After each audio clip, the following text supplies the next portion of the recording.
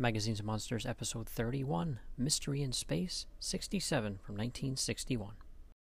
Man, you come right out of a comic book. Hey everybody, Billy D, aka Doc Strange here, back with another recording for Magazines and Monsters. And as the month of January is here, I was going to take the whole month off, but I could not let the month pass by without talking about some sci-fi. And sci-fi is a crazy category for Marvel, DC, Indies, all that stuff. But I'm going to be going down the DC path here, and I have my good buddy, Professor Allen, here to talk DC sci-fi with me. How are you, my friend? Happy hashtag Sci-Fi Comics Month, my man. Yeah, really. How about it? I don't know. Next month is going to be a tough one for me because I do not own any romance comics, so I don't know how I'm going to pull that one off. So there are a number in the public domain. Ooh, there you go. If you got one of those digital comics museum apps or something like that, or those websites, you can get some of those Kirby and Simon romances. Mm-hmm. I didn't even think about that. I forget about those. Mm-hmm. Yeah, public domain jobs. Although, you could kind of have a cheat and get around that a little bit and just pick, something that isn't a romance comic but has romance in it. You could probably pull that off. Look, the comic we're covering today, spoilers, mm-hmm. as Heavy, one of the great couples in DC Comics. Mm-hmm. Oh yeah. You gotta love our buddy here, Adam Strange from Mystery in Space, and Alana, the love of his life, in this crazy adventure here. This one's pretty wild. Yeah, I just saw the cover to this one, and I was like, what is going on here? So that you see a cover like this, and I'm sold. I'm there. So yeah, we're talking Mystery in Space number 67, and it's from 1961. And so how about this cover? Carmine Infantino and Joe Giella. Featuring Adam Strange in Challenge of the Giant Fireflies. And they do not lie. There is a giant firefly. It is larger than Adam Strange, about 10 feet across. And there's stuff on fire. I mean, come on. Mm-hmm. And he's got some kind of gas gun that he's trying to shoo away the firefly with, or extinguish its buttocks with. Unbelievable. And a little space age city in the background. I mean, look, this is 1960 sci-fi, buddy. Mm-hmm. Yeah, good stuff here. I tell you what, but so what's do you have any kind of a history with Adam Strange? I haven't read a whole lot of them, just a little bit in some reprints from like the 70s stuff. DC did some 70s reprints, sci-fi of these 60s stories, and I've read a few, but how about yourself? Yeah, that's a lot of where originally, I in thinking about it, a lot of these sci-fi characters, to me, it's Adam Strange, the Challengers of the Unknown, the Doom Patrol, the Metal Men, sort of that whole group of characters. I think about having read them in the 70s, but as I've gotten older, I realized, I was reading 1957 to 1964 adventures, reprinted in DC Specials or DC Superstars, or towards the tail end, Mystery in Space or Strange Adventure, some of those became reprint titles. Mm-hmm. And so, that's where you run across. I mean, I have a undying affection for, the Atomic Knights for some reason. Well, I know why. It's because I had a copy of one of the reprints, and I read it, conservatively 117,000 times when I was between 9 and 15. So yes, I love a lot of this. And to me, of those characters, just Adam Strange is the best. Such a clean, crisp, space age 1950s design. Mm-hmm. Red, a little yellow, a little white, a fin, a jetpack, and a ray gun, and a girlfriend. Come on. Well, what more could you want? He's a super science space hero. Come on. Yeah, and like you said, you can't get more sci-fi from that era than this guy. He's he seems like he was definitely a template for many other characters to come later on. So that's definitely something I like about him too. And with a lot of those DC characters, you can set aside the Doom Patrol as the exception, but really, I mean, again, the Challengers, the Metal Men, Adam Strange, none of them have made significant waves in comics in the last 2-3 decades. 4 decades. Yeah, really. I mean, since they had significant stories that impacted, that effect, that had effect, that were popular. Again, somehow the Doom Patrol, by leaning into, we're just going to be weird and own it, they've somehow escaped this. That a lot of these characters are stuck in their era. And if you're gonna, to me, if you're gonna try a revitalization of any of these characters, you got to make them period pieces. You got to, even if you want to produce in 2022 an Adam Strange story, set it in 1958. What's wrong with that? Yeah, I mean, what's your what else can you do here? Let's be honest. Yeah. I mean, I was going to say, to some extent, I think this is why those dastardly Fantastic Four, so-called fantastic, I think that's why they go through fallow periods too, because they're a space age concept. They're really rooted in that. You have to really rearrange their origin story and really make significant changes to modernize it. So I think to some extent they fall into that same trap that the Challengers of the Unknown or Adam Strange can fall into as well, that they're so rooted in their era, which is what makes reading stories from that era so fun.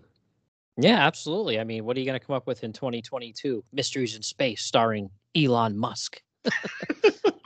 Yeah, I mean, like, what are you really going to do like in this day and age? There's really nothing you can do. This is perfect, and I think it's just a matter of getting younger readers to just try out something like this, and I think you'd be able to hook them. Absolutely. Yeah.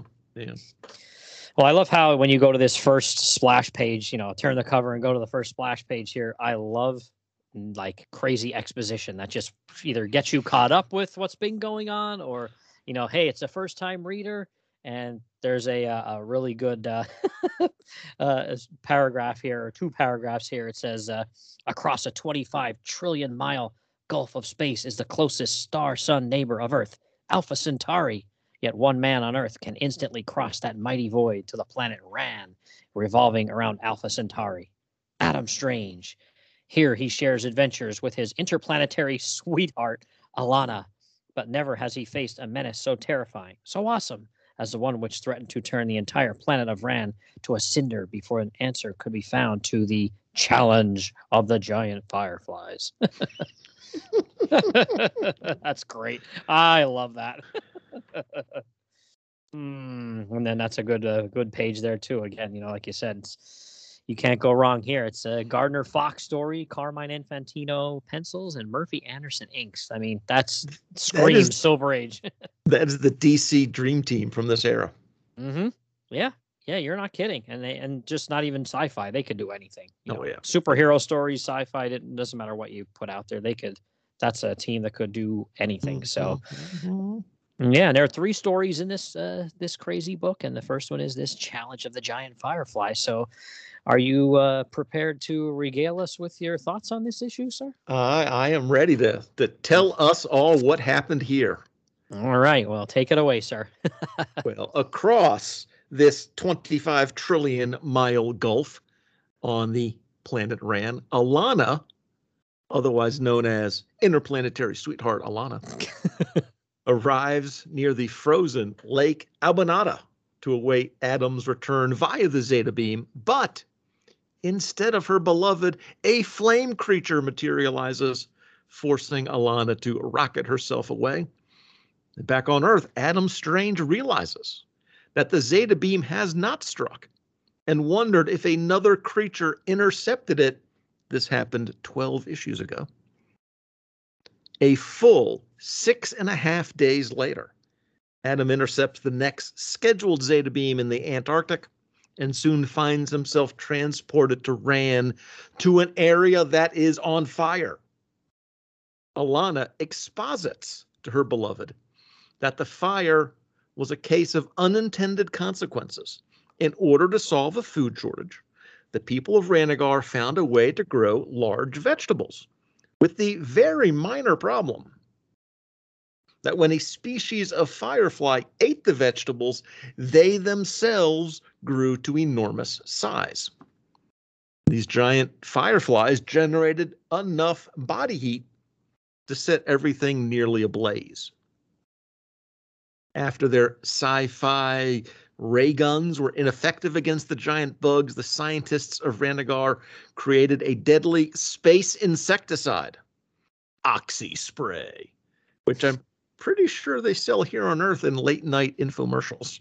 I am almost positive I've heard that for sale. Anyway, but wait, there's more. With Alana's story finished, Adam helps her kill the last of the giant fireflies. Returning to the lab, Adam explains that the last Zeta beam must have struck a solar prominence, one of those huge solar clouds, explaining the arrival of the flame creature. And if you think about it, Billy, it's just good science. Mm-hmm. Absolutely. Now, realizing that the room that they're in is getting hotter, Adam and Alana discover more than one flame creature jumping about Rann. And they overhear the flame creatures speaking.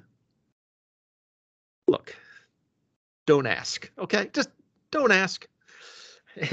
Just go with it. They're discussing how amazing it is to be on a world like Rann that has properties unlike its home. And when it was returned before, when the Zeta beam wore off the first time, this fire creature came back and he brought some buddies with him. Then we actually, I guess, sort of do get some science, I think, maybe.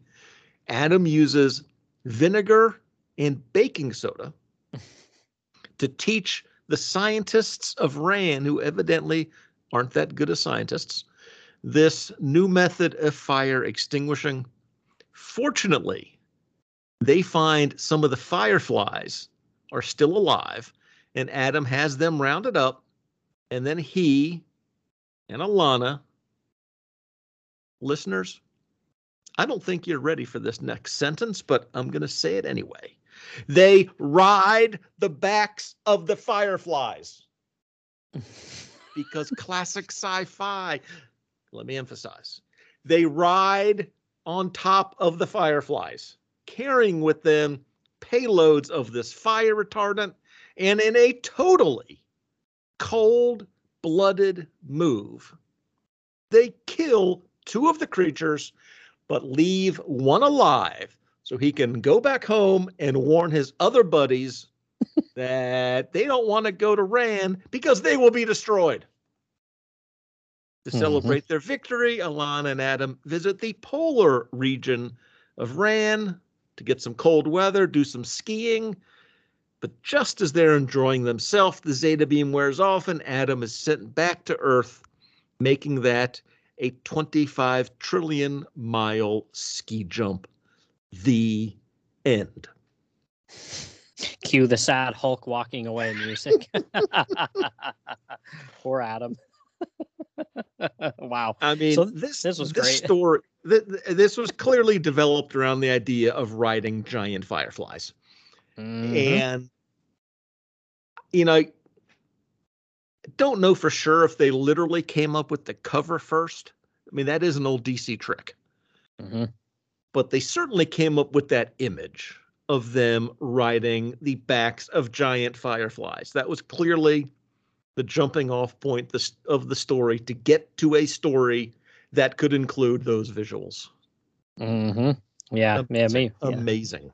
Yeah, Gardner Fox. You and I were talking too before we started recording about just his mind. He came up with some really crazy good stories, fun stories. Like I don't know that I've ever read a story of his that wasn't at least fun or entertaining. If not, made you think a little bit too. So, I mean, what is this? 1961 when he's writing a story about how scientists are trying to solve a food shortage. I mean, that's like what, 60 years ago? That's a long time ago to be writing about something that people still talk about today. I mean, they didn't specifically call out the law of unintended consequences, but it's an example of it right there. Yeah. I mean, it's just so it doesn't make sense, but within the logic of the story, there are events and consequences and events and consequences and a path of, if you squint, logic to it. Yeah. And I mean, when I first saw the cover and the splash page, I thought, oh, they're going to have to fight these fireflies and then they're going to apparently tame them. But then the flame creatures getting thrown in here kind of threw me off. I was like, wow, now there's flame creatures and fireflies. Like there's a lot going on here. But man, again, it's a fun story by Fox. But even if the story was, let's just say, subpar or mediocre at best, the Infantino and Anderson artwork is so good. Oh my goodness. It is spectacular. It is. It is. And I mean, this is just such a, I mean, the whole Adam Strange setup is such a classic. I mean, it's John Carter. And we can name many other people. You get sent to somehow through some quirk of, plotting, you end up on a distant planet and you fall in love with the beautiful girl there. And in this case, the tragedy is you get, limited amount of time there. It's such a smart sci-fi concept setup that you can get so many types of stories out of. Yeah, it does really lend itself to a fountain of stories for a long time. But oh my goodness, yeah. On page 3, that was the first page where I was like, wow, like the 3 top panels on the page, and the middle one especially, where it shows the Zeta beam zapping him and sending him to Rand. Oh my goodness, like I couldn't believe it. I mean, when you read stuff on the app like I'm doing right now, I always prefer physical media. But if I owned this comic, it would probably be in tatters. Yep. So I would enjoy it, but I don't know if I'd enjoy it quite this much, just because this is like perfect and clear and it looks gorgeous. The colors would certainly not be this vibrant. This bright. They would have faded over 60 years. They would have been absorbed into the paper. The paper would have crinkles and probably be bitten. It probably would have been eaten by fireflies and other bugs by then, right? Yeah, moths or something. Yeah, exactly. Yeah, but it's so good, so good. Yeah, you can't go wrong. Like as you said, it's just trying to figure out, the whole. How do we defeat the fireflies? Then how do we defeat these flame creatures? And I love it too, how it's like, I don't feel you'd get a story like this, the way this one ends, probably for the last 30 years, where it's like, let's let the one live so he can go back and tell his others, don't come over here because we're a bunch of bad mamma jammas and we'll kill you too. That was funny. But in thinking about that, you can see where the concept comes from. Because that's supposedly what you're supposed to do. Like if you have ants in your kitchen, you're supposed to let one live. So they go back and tell the colony not to come.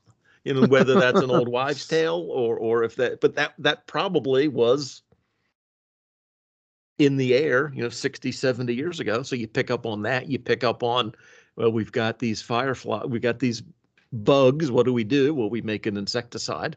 I mean, you can sort of, you can see the real world things that are wildly extrapolated on to come up with the plot points in this. Yeah, I do love too how Adam has to educate them on science and be like, this is how we'll stop them. Baking soda and vinegar. And I'm thinking, where did he get that from? They have that on this other planet. That's 25 million miles away or whatever. I'm like, what? Now, there is one continuity issue here that I have to mention, and that is that Alana's dad is Sardath, one of the leading scientists on Rand. Now, maybe that hadn't been developed by the time this story came up, because he was someone who would have figured some of these science things out. So either he conveniently is not in the story, or as a character, I don't know if he'd been developed yet. So either way, but as an Adam Strange fan, I thought, where is Sardath in all of this?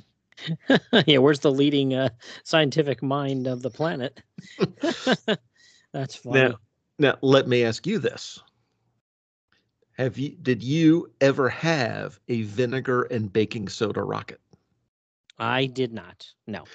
So, because I understood this chemical reaction, because the way these were, it had them when I was a kid. It would be maybe 3 or 4 inches tall. So 2 pieces of plastic, like a base, and into the base you'd stuff baking soda. And then you'd have the hollow plastic tube. That was the rocket, and you'd pour vinegar into that. And then you put so that would be, you holding that so it's pointing down, and you'd put the base on that, but it would be on top because the thing would be upside down. So you'd put the base, press that down into the body of the rocket. Then you'd flip it over, put it on the ground, and run. Because that would bubble and create a gas. And, if you got the right combination and you pushed it down just tight enough, it would pop, I don't know, 10, 20 feet in the air. Okay. So there is a reaction. I don't know that we ever used it as a fire retardant. But you mix vinegar and baking soda, you do get bubbles and a cool reaction. So, there were weird attempts to throw in vague science facts, or maybe things that, Gardner Fox was he was a sci-fi magazine editor, if I'm remembering that right. And or agent, maybe. Again, I may be mixing up my Silver Age creators, but I think he came out of the prose science fiction world, or was familiar with it, and so folks like that, you'd scour the newspaper for any little, or science journal for any little factoid. And I imagine something about vinegar and baking soda struck him, and then something about these solar protuberances or solar prominences. That's probably a real thing, or a real expression that he discovered. It doesn't do what he says it does, but what's the fun in that? But weirdly, it has these weird bits of sci-fi science stuffed into them, which just make for a delightful read. Yeah, for sure. It's just, it's a very, even if you were somebody that was like a super science or, major or something, or like somebody that works at NASA, you would still read the story and you would find it, charming and endearing. It's still a lot of fun. And again, 1961, it's just, that's a long time ago for somebody to now read and try to appreciate, because so much has happened.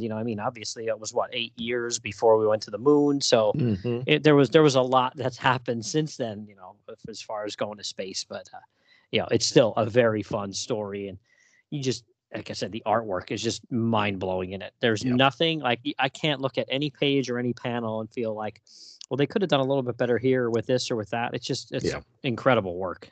Just love it. Absolutely.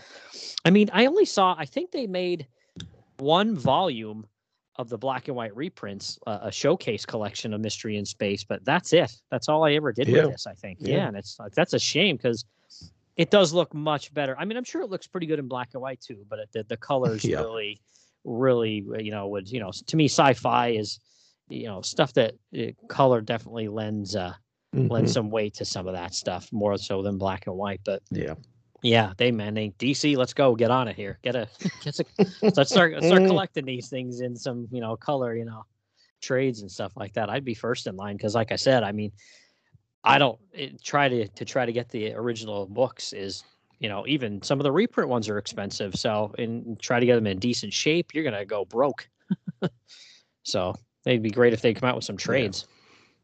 And absolutely. And I don't know about you, but when I was in junior high, I had a girlfriend. I mean, she wasn't from here. She was from 25 trillion miles away. I mean Canada. I meant Canada. I mean, I love the Adam Strange concept so much, and again, this clean, crisp version of the costume is an absolute classic. Yeah, I love it. Great concept. The whole, Zeta beam, and he only can have so much time and stuff like that. Like we said, that's a great concept and a great way to just have a treasure trove of stories to keep writing again and again. Absolutely. Yeah, without it getting, boring as well. So that's definitely cool. So yeah, this is definitely like I would say at least like a 4 or 5 out of 5 kind of story for me. I really enjoyed it quite a bit, and I could read Adam Strange. I'd love to have a collection so I could just read again and again and read through story after story. To me, it would take a while for me to get bored with these stories, even if I read how many in a row.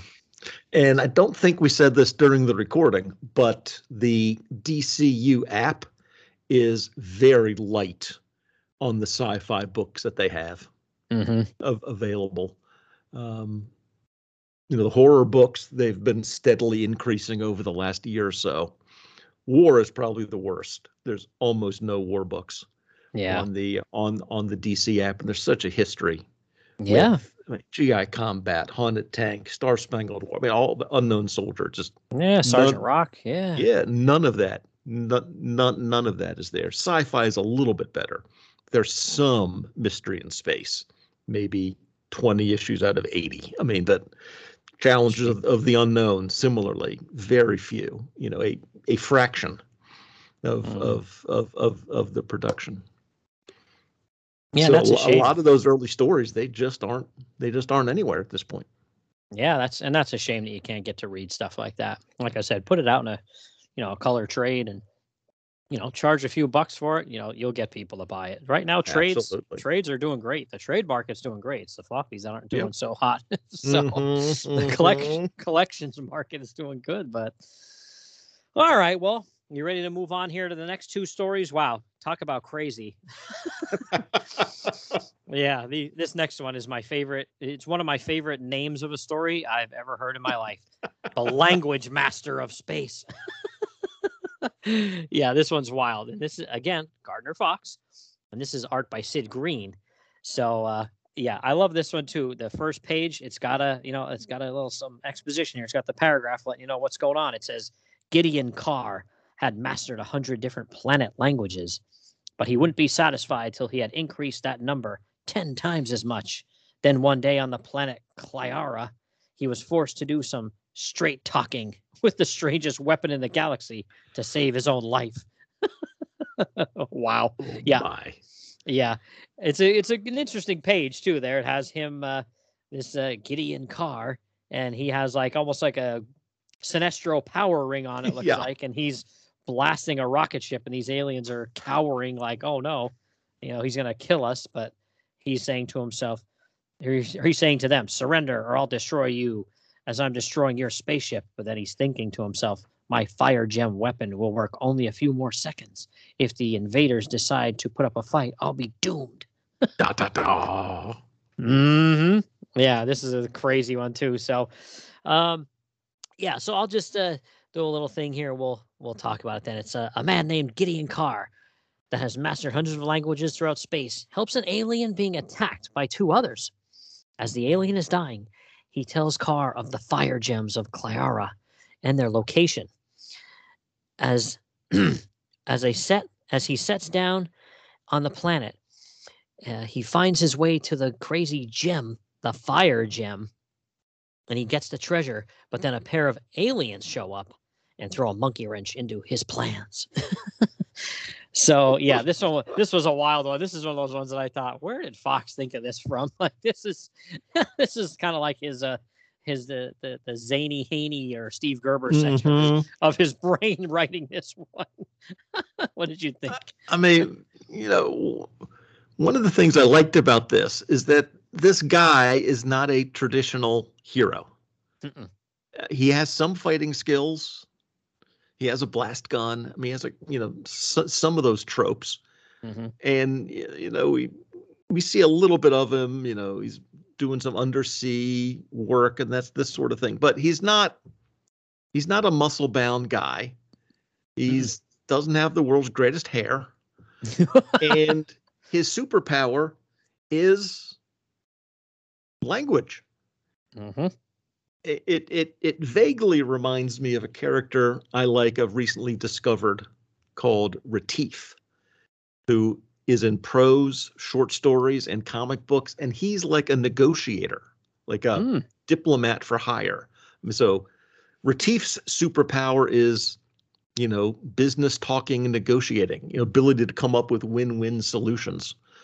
And this guy, Gideon Carr, he has some action scenes. I mean, it is a comic book.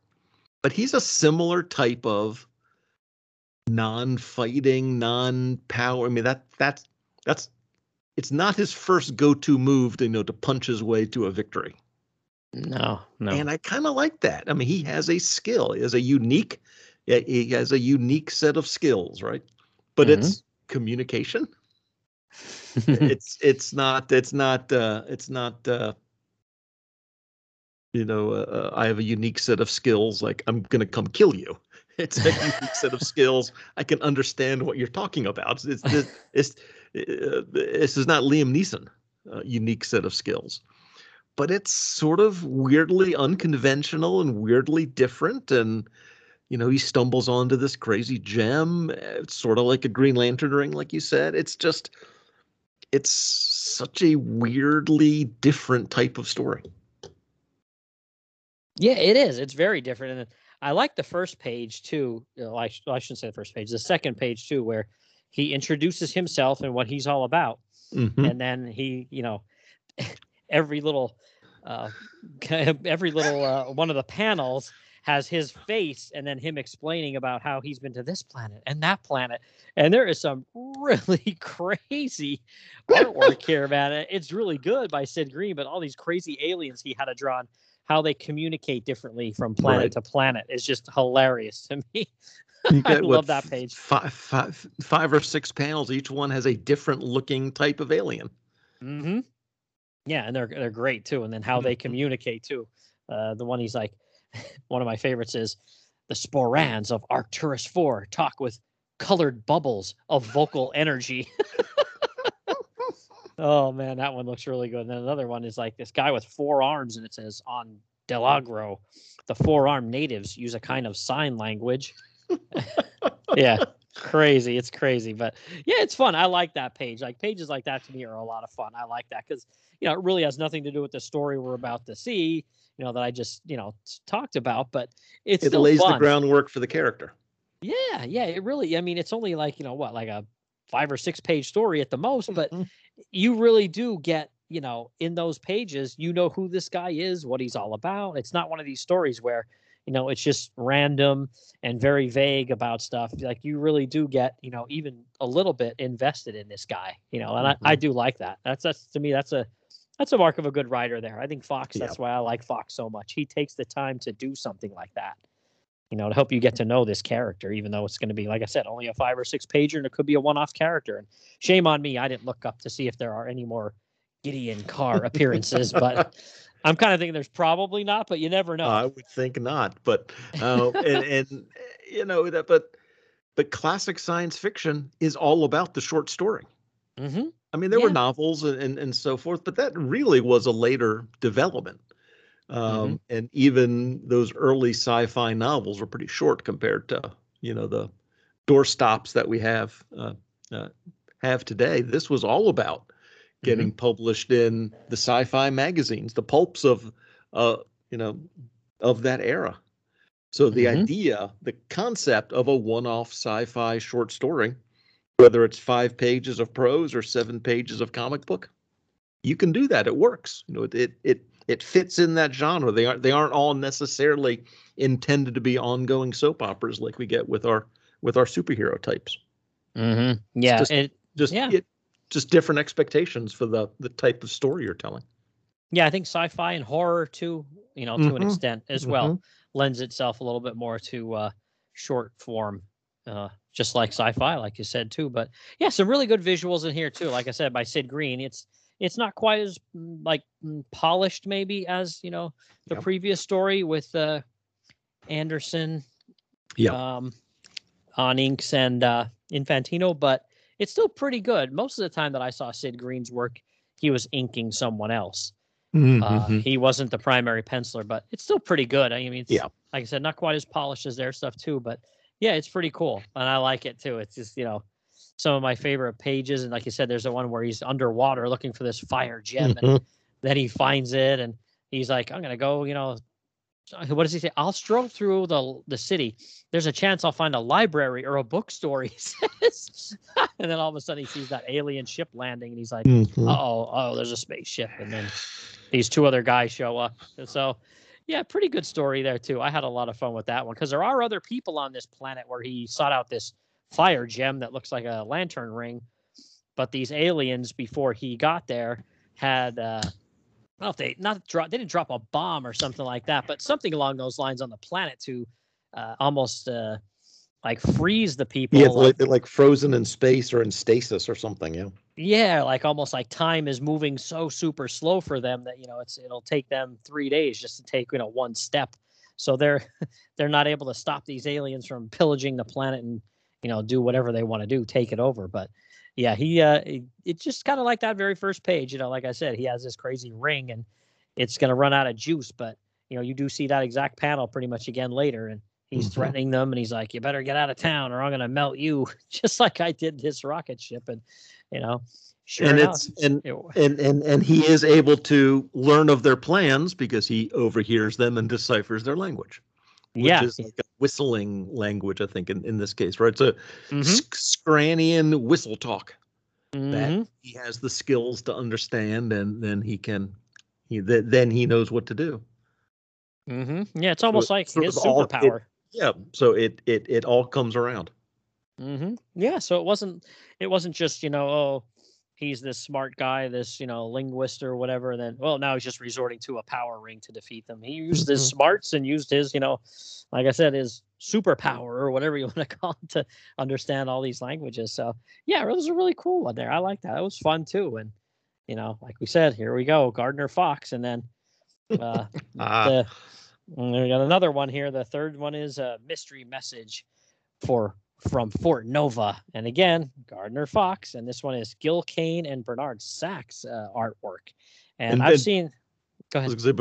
Before you go too far, I think this one looks great. Yeah, I think it's maybe it's maybe it has to do with the app, that I'm looking at it on digitally, but the coloring is great. It's just so crisp and clear. I think the art in it is in this one is terrific. Yeah, the skinny on this one is the message flashed into Earth headquarters of the Solar Legion of Space, Fort Nova, under heavy attack. In answer to the call for help, Major Manders flew through dangerous dimensional space with a new weapon to repel the invaders. Although the Major arrived at Fort Nova in good condition, the weapon did not. So that's kind of basically what happens here. The guy gets there in time to help these guys out that are being attacked, but the weapon that he was bringing that he thought would be able to, help them defeat these, people coming in here to attack them, like a radiation particles or something like that. They used as an excuse that made the weapon, not usable, or almost like, I think he says at one part in the story, doesn't he say, like, if he uses it, it'll backfire.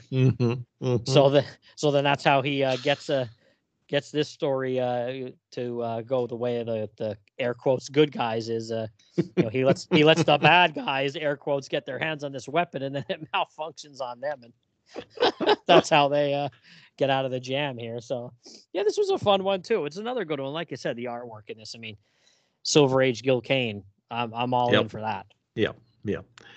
I mean, I do love this setup. Here's the thing. The Earth headquarters of the Solar Legion of Space. Now, I'm pretty sure I know what each of those words means individually.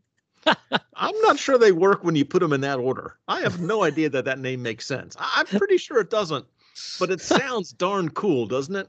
The Earth headquarters of the Solar Legion of Space. The who of the what? Yeah, but, and I like their good. I like their uniforms too. You know, they have these crazy uniforms. Him and there's another guy, like an alien-looking guy, that are partners here, and you know, they just like men of action. We're gonna jump in this ship and go through these other dimensions and go help these people on this other planet that are being attacked. And page 4, I love that one too, because it's got a shot like in the middle of the page there where it's got the the crazy spaceship flying through the planet there. And oh man, I love it. Love spaceships. Love them.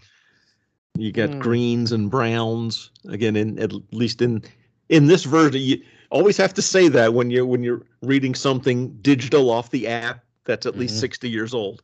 In the version I'm looking at, it's vibrant greens and a light blue sky and browns. It may not have been that originally. Who knows? But but it looks great. It looks great.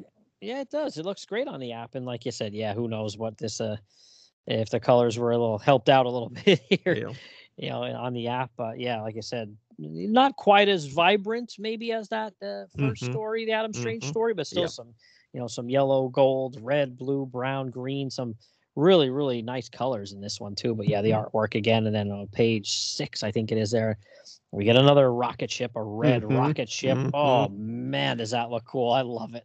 That is a nice looking, that is a nice looking spaceship, and it's it's a panel across the bottom. It's maybe 1/6 the height. It's a long panel. So they make a really long, lean, cool looking sports car version of a spaceship, right? Yep. Just fits right into that panel perfectly.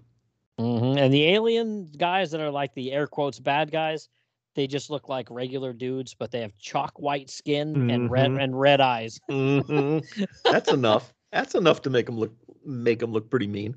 Yeah, well, yeah, red. If you're red-eyed, you're evil for sure. There's no doubt about that. But then the mechanism erupts in a burst of molecular fury. What happened? What's happening? And then I kind of liked at the end, because of that, they are instantly encased in a block of frozen air. This cube, 20-yard square cube of frozen ice. Yeah, it looks like a big giant ice cube. Huge ice cube. It's just cool. It's just weird. It's what you want from Golden Age, Silver Age sci-fi. And then of course, our buddy here, our lead man, has to give a left hook to the bad guy here and knock him down and show him who's boss. And then he tells him it was, we knew the weapon wouldn't work, and it normally fires what does he say? The freeze pellet had nowhere to go. So it just froze over everything within range. Absolutely solid. But I love that page, with that giant ice cube with the guys inside it. It's great. What happened? Yeah, good stuff. Good stuff. Oh, and I'm sorry, there was this little page here at the very end, Our Strange Universe. Did you happen to check that one out? Because they I don't know if they did this all the time, but these sort of weird semi-educational, semi-factual, in information bits about stars and gravities and that sort of thing. It's cool stuff. Yeah, I mean, you could see how, if you were 8 years old in 1960, you would eat this up. Oh yeah, absolutely. Like those pages to me would have been like, that would have been, oh yeah, this is for real. This is exactly how it is. Like I would have had that in my brain, like, yep, that's how it is, until maybe someone at school would have told me different. But yeah, I can't remember what the other one was all about. Let me go back here and look, because there was one other information like little page there. Yeah, I think that was about different planets or something like that, or different star. Oh yeah, first and last. Yeah. It's talking about all these different things. Yep.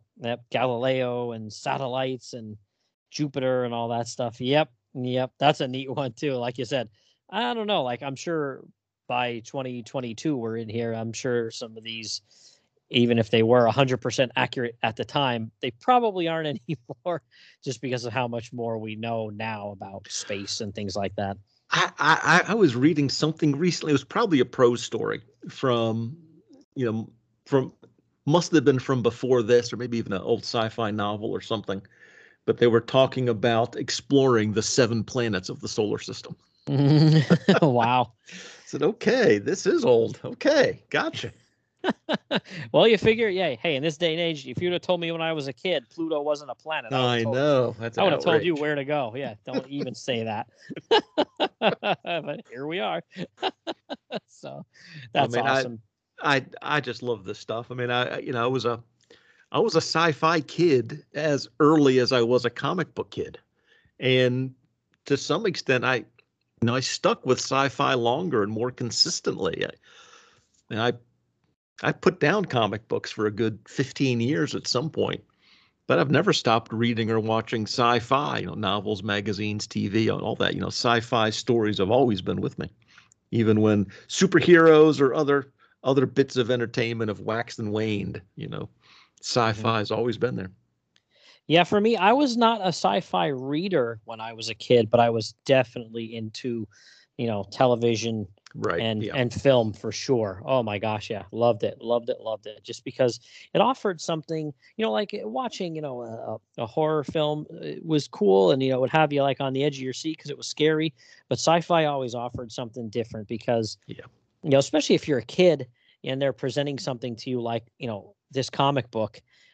It seems very real to you when you're a kid, especially when you get to not, 15, but even maybe like 10. Monsters aren't real. It's just, TV or a film or whatever, or a book, it's just made up.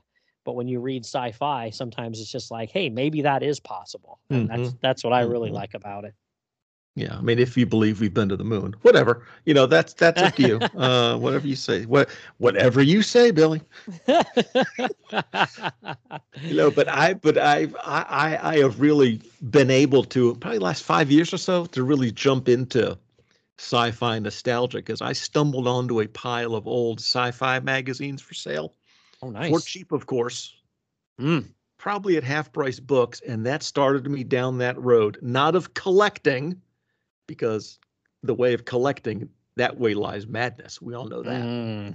But of buying, reading, and then reselling, back to the used bookstore, giving away just dozens of these, digest type size, Analog or Asimov's, fantasy and science fiction. Older issues I've even found of things like Astounding or The World of If. These, in some cases, sci-fi stories from the 50s or 60s, or even up to the 2000s and 2010s even. And I probably have, upstairs in multiple stacks, probably 50 unread issues. And, a local comic shop recently turned up with a few dozen more. So over the next few months, I probably will keep adding to that total. But, but used bookstores, and again, two of the local comic shops, somewhere in their buying of collections, from people, ended up buying some of these old, I say old, in some cases 60s, 70s, 80s, but in some cases 2000s, 2010s, collections of, someone who had, I don't know, a couple dozen or 50 or 100 of these sci-fi mags, and, they're sitting there on the shelves. So, if you're looking for that sort of thing, used bookstores, comic shops, you may have to go digging, you may have to ask. But for $1 or $2, you can find some of those old or not so old, sci-fi and fantasy mags. It's just been a blast to read.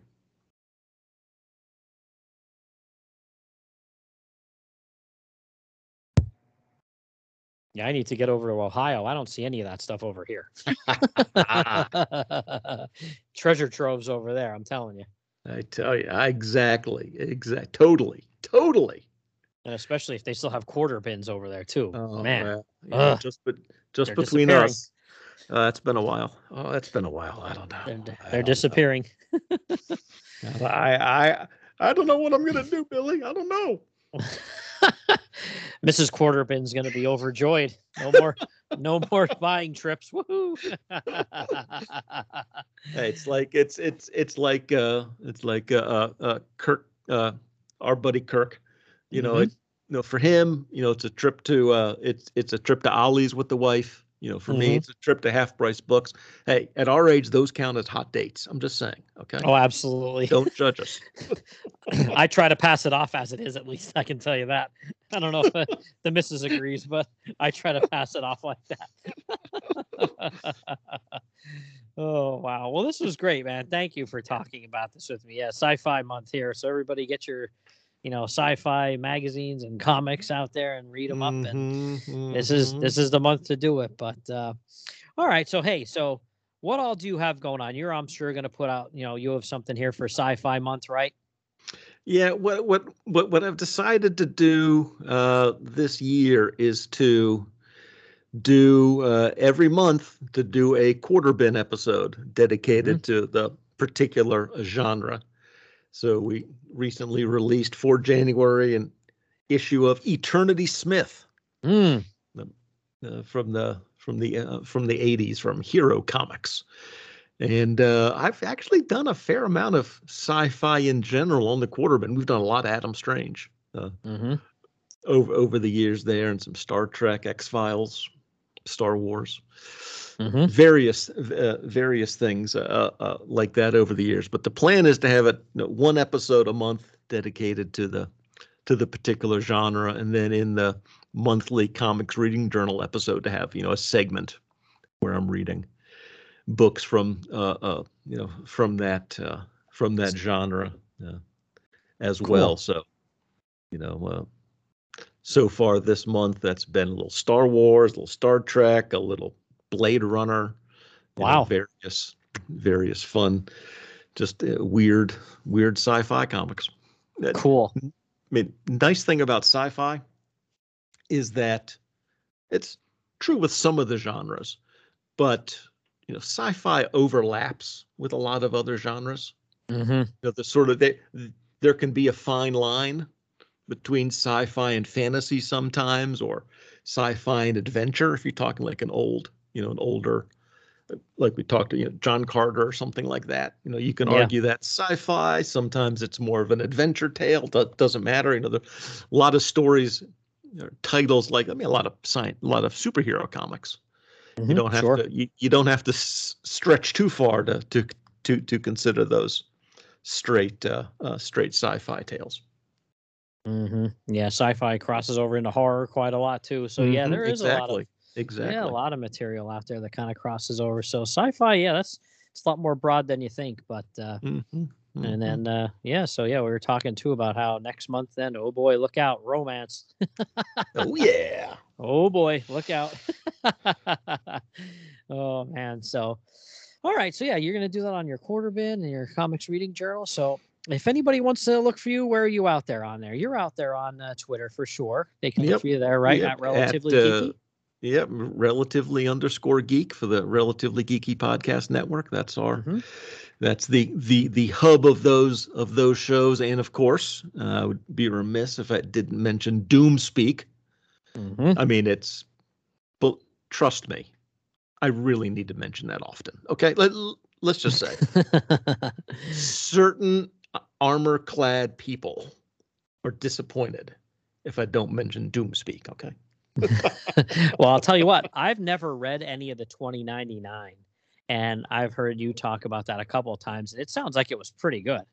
Yeah, that hit me at just the right time, and back in the 90s, and I'd long considered that since then to be just about my favorite comic series ever. So I've been revisiting that really slowly and steadily over the years. I guess I'm about halfway through it now, doing a couple issues at a time every couple of months. But so far, I'm sort of I'm just about at the end of sort of the first phase of it. Creative team changes and things change, but it's getting pretty good, and it's more or less held up, especially if you can squint past all the 90s isms. Yeah, I usually can. If I see Yeah. something from the 90s and, the writing's pretty strong, it's a character I like or a team I like or whatever, I can either push past maybe some subpar art or, some of the tropes from the 90s. I can get past that. But yeah, here at the bare minimum, hearing you talk about it, it sounds like a lot of fun. So There you even if go. I would There read you it go. and it would be like, then I would just stop reading and just listen to you talk about it. So, all right. Well, once again, thank you, my friend. This has been great. We need to do more of it on the regular. I know we're talking about doing some things later on this year, late spring, early summer. So we'll have to stay tuned. Keep everybody on the waiting with bated breath. Yeah. Well, thanks for having me on, Billy, and thanks for giving me a reason to dive into this wacky, wild, but fun little issue. Awesome. All right, I'm going to reel off a promo here quick and come back on to wrap things up. You like cheap comic books, right? Well, I'm Professor Allen, and I talk about cheap comic books on the Quarterbin Podcast. In every episode, I'll dissect a single comic from my collection, as long as I paid no more than 25 cents for the issue. Forget about $4 new comics that you can read in 4 minutes, or crossover events that can cost $100 to collect. Join me in the Quarter Bin, where even bad comics are a bargain, and good ones are a steal.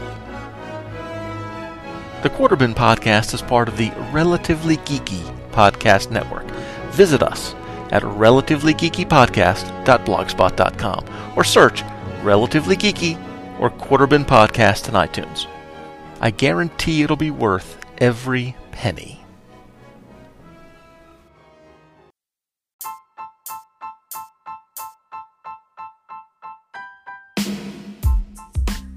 Okay, everybody, that wraps up this episode. Once again, I'd like to thank Professor Allen for coming on. As I originally said, I wasn't going to have any episodes out in January, not until February, but wanted to sneak one in here quick to get a conversation in with him for Sci-Fi Month. And, again, thanks to him for making the time to talk to me about that awesome Adam Strange story. So, as usual, you want to leave any feedback on this episode or the book or whatever, magazinesandmonsters@gmail.com. You can send it there, or you can reach out to me on Twitter at BillyD_Alicious. All right, everybody. See you next time.